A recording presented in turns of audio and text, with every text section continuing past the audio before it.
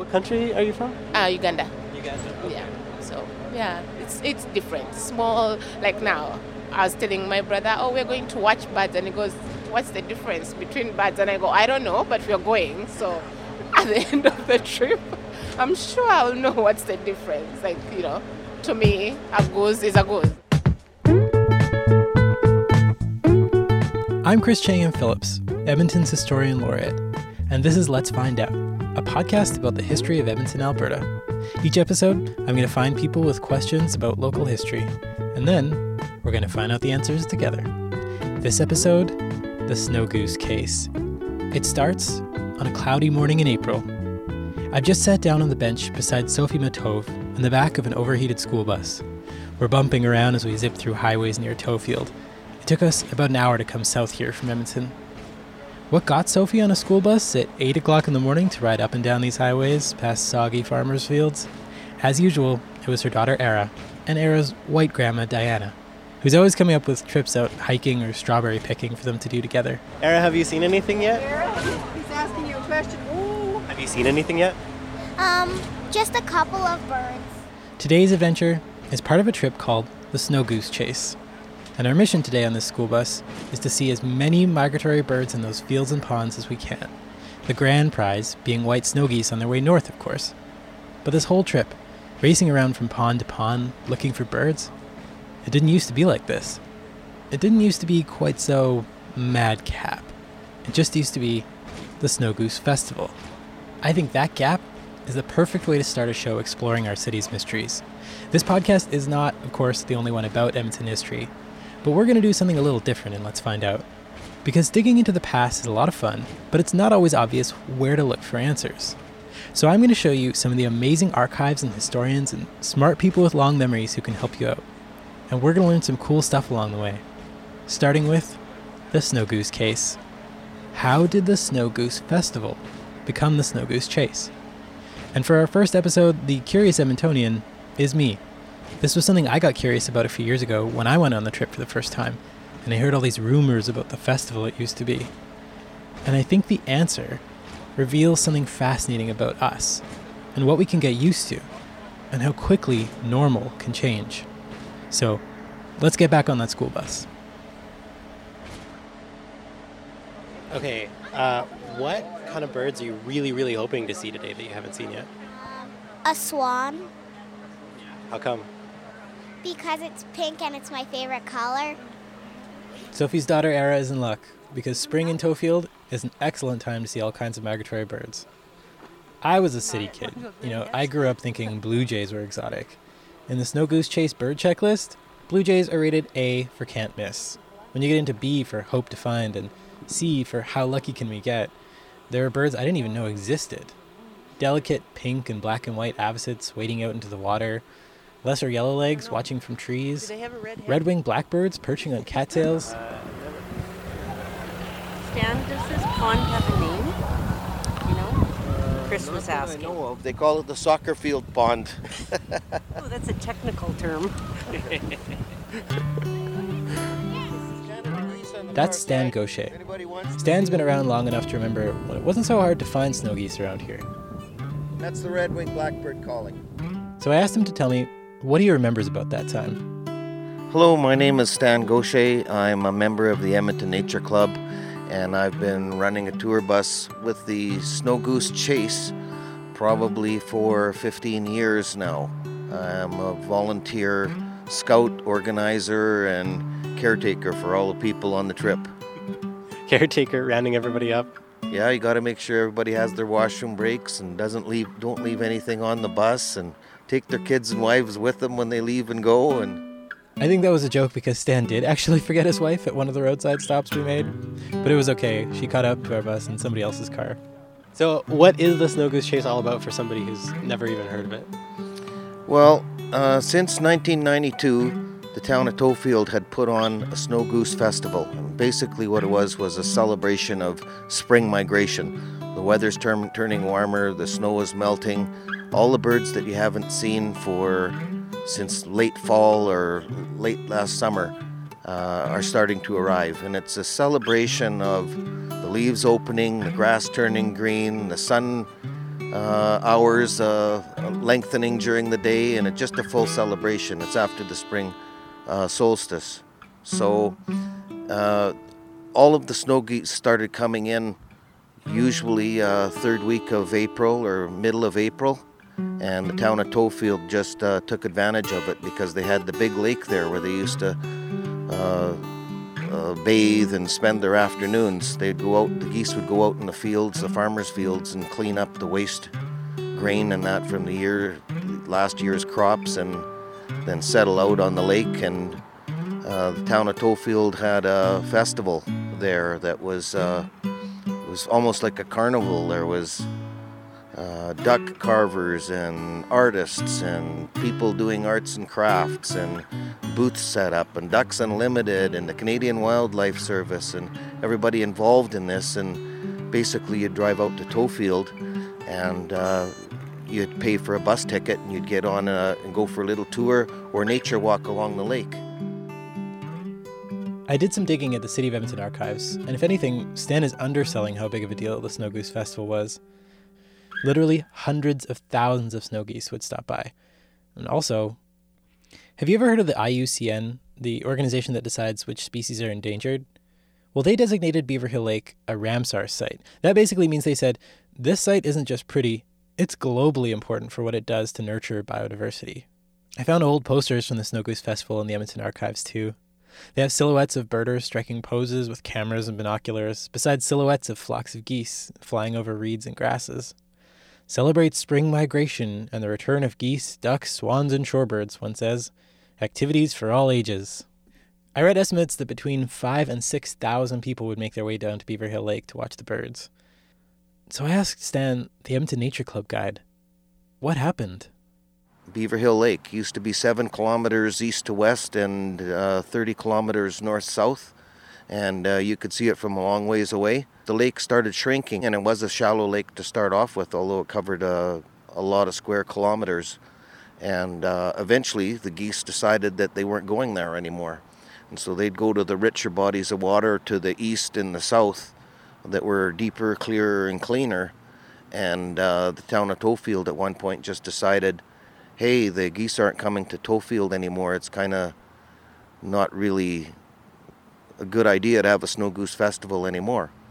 So the people in the Edmonton Natural History Club and the Edmonton Bird Club, particularly Bob Parsons, decided that there was no way he wanted people of Edmonton and Sherwood Park and St. Albert to miss out on the festival. So he coined his own little trip, the Snow Goose Chase. And what happened from then on was the buses would all leave from Edmonton. We'd go down to the same area that we did for the Snow Goose Festival, and we would go to where the geese were, and we would chase them. So the Edmonton Nature Club remade the festival into the Snow Goose Chase, which is a pretty creative way of adapting to the lake at the center of the festival vanishing. And it definitely still offers some pretty amazing moments, like the moment when the bus stops near a field full of white birds, and someone hands a pair of binoculars to Ara. There's no more zooming in. We're looking out the window through binoculars. White and kind of a little bit of black. Do you see it? No, it's like, wow. Huh? Come. Is it as exciting as you thought? They're really pretty. Yay! You got it. Ara opens up her checklist of birds, checks off tundra swans, and at the end of the day, we do the traditional count of all the bird species everyone on the bus saw. Redneck grebe, song sparrow. How many bird species do you think we saw between everybody on the bus? 20? 30? Try 65. We saw 65 different species in one day. That's amazing. But wait, what about Beaver Hill Lake? It just disappeared? That opens up a whole new question. How did that happen? Well, here's where I admit that when I got home, the next stage of my research was a Google search. I thought, what I need now is a scientist who's actually examined why Beaver Hill Lake dried up. And I need someone willing to talk to me for the podcast. So logically, if I do a Google News search for Beaver Hill Lake, I should be able to find an article featuring a scientist willing to talk to the media, right? Well, sort of. I did find an article about prairie lakes drying up that quoted this Environment Canada scientist named Garth Vanderkamp, but he gently brushed me off when I asked him to come on the podcast. Instead, he sent me a paper he wrote about lakes across the Canadian prairies. And it turns out, over the last century, lots of them have been in decline. Did you know that? I didn't know that. That's kind of a big deal, right? That overall lakes in the Canadian prairies shrunk in the 20th century? He didn't know the specific story about Beaver Hill Lake, but he said lakes in the prairies are really sensitive to minor changes. A little less runoff, a little more evaporation, a little less rain and snow can make a big difference. If any one of them changes, Garth said it's like how your bank account is in long-term trouble if your withdrawals are even just a little bit larger than your deposits. So Beaver Hill Lake probably succumbed to some mix of a little less rain and snow, a little more evaporation, and a little less runoff. I really just had one big question left. What is actually left of the lake? If you look at the drawn-out version of Google Maps, it's the same size it was in the 90s, but on the satellite view, it's just green. I found a lot of contradictory maps like this. I've got maps of all different sorts of things. We had one from, and I can't find the newest one. At this point, I figured one group of people who could definitely tell me where the lake is today would be people in Tofield. I called the Beaver Hill Lake Nature Center to ask if anyone could help me out. They pointed me to a super helpful lady who works at the town of Tofield. She told me she's worked there for about 100 years. My name is Vanita Eglauer. I work for the town of Tofield as their recreation facilities coordinator. I've been involved with Beaver Hill Lake for, well, as long as I've worked here, so 25, 26 years. So. Well, close enough. I drove down to the Tofield Administration Building, which, by the way, is the same building as the town library, and Vanita took me upstairs to her desk on the second floor. She told me that through the whole process of the Snow Goose Festival fading away, the Edmonton Nature Club folks have really been the keepers of the flame. I believe the opinion was we weren't delivering what we were promising people we could see, because you'd get to Tofield, then you'd have to hop on a bus for a 2-hour tour, drive another 30 minutes down the highway, and hope, because you're relying on water, open water, flooded fields, that sort of thing, to keep the birds in the area. And so at that point, some of the larger partners just decided that wasn't quite what they were, and so they suspended their their support. But the Edmonton Nature Club never wavered. They continued their Snow Goose Chase tours, and to this day, every spring, Bob Parsons is now running those. And it's because of the Edmonton Nature Club that an up-to-date map exists of Beaver Hill Lake today. And one volunteer in particular who marched out in the fields to see what's really there. Vanita found a copy of Jim Lang's map from 2012 and printed it out. We compared the dotted lines he drew in a little ghost shape to the big wavy oval around it from the historical maps. So, yeah. Okay, so we're looking at a map of the Tofield area and Beaver Hill Lake that was made by the Edmonton Nature Club. And it does show the outline of what the lake would have been in the 90s, I guess? Probably original, 90s, even probably into the 80s, yep. Okay, and I see little arrows pointing to Decker Islands natural area, Pelican Islands. I imagine these are not islands anymore. They are not. Nope. They used to be very distinct islands, and now they are just part of the grassy prairie land, is I think what they call Beaver Hill Lake now, or Grange land. I don't think it's prairie land, but yeah. And so Jim Lang actually walked, I believe it was one winter, with a GPS unit on his backpack, and where he ran into frozen water, he identified that that's where water would have been and recorded those GPS coordinates. And that's how we came up with this little, puddle that's probably a third of the size of what the lake was. Wow. So that was 2012. I want to say it was 2014. I would have to go check at the Nature Center. There are photos that a local gentleman sent. He had a drone that was up and he took pictures of it.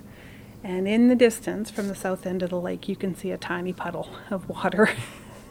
So whether it's like a natural spring or whether there in fact was a little bit of water, it's hard to say, but it was just a fraction of this, what would have been in the lake. Smaller even than what Jim Lang found? Considerably smaller, yeah. Wow. Probably maybe a quarter if you were really lucky.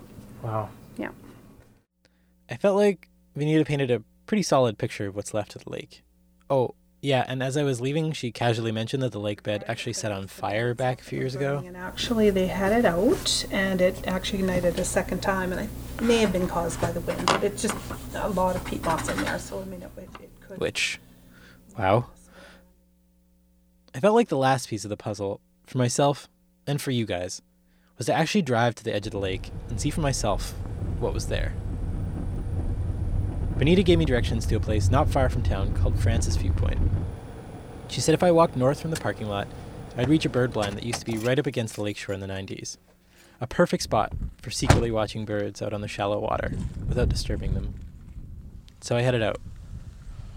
Okay, I am now walking down the trail, just a little bit of rock, really, in the middle of a field of grass. So far I see gravel, short grasses. Saw a cow earlier. And a little line of trees. I've come through a break in the trees, going through a little taller grass to the bird blind, which is what looks to be a very old shack. The roof is starting to collapse. To my right is a field of very peaceful cattle. To my left is a field of grass and a line of trees. There are a surprising number of mosquitoes out. Coming up to the shack, this really feels like the end of a journey. Welcome to Francis Viewpoint. There's no door. I'm just gonna walk inside.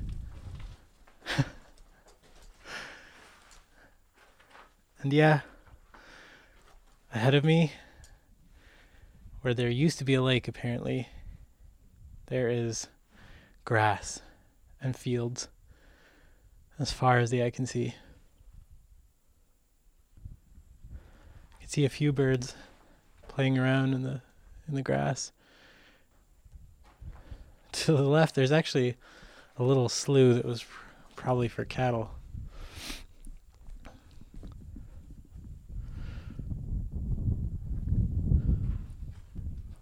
But if nobody told me that this place was called Beaver Hill Lake, I would never know there even used to be a lake here.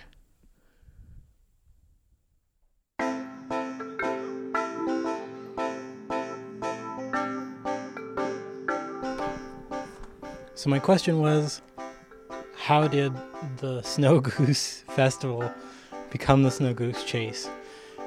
The answer that I got was, the festival used to be based on the lake, Beaver Hill Lake, and the lake itself dried up. I came to the spot where Beaver Hill Lake used to be, and there is definitely no lake here anymore. Just grass and a whole lot of cattle. So I think we've safely solved this question. And I think what I've learned from this journey is that it's easy to get used to a new normal. You know, there's this concept called shifting baselines, that whatever we're acclimatized to at a certain stage of our life, we expect that that's the baseline, and any changes that we see, we measure from that baseline. So if you're used to having a lake in your area, you know, it's a big change if the lake dries up over the years. But if you're like me and you just hear about a bird watching tour, hopping from intermittent wetland to little wetland, and you didn't know that there used to be a lake nearby, where there's a whole festival with thousands of people coming down to see the migratory birds, we don't know that that's what normal used to be. We're really adaptable creatures. It's easy for us to get used to a new way of things, a new normal, a new baseline. But if we forget what used to be, we forget how rich the world could be too.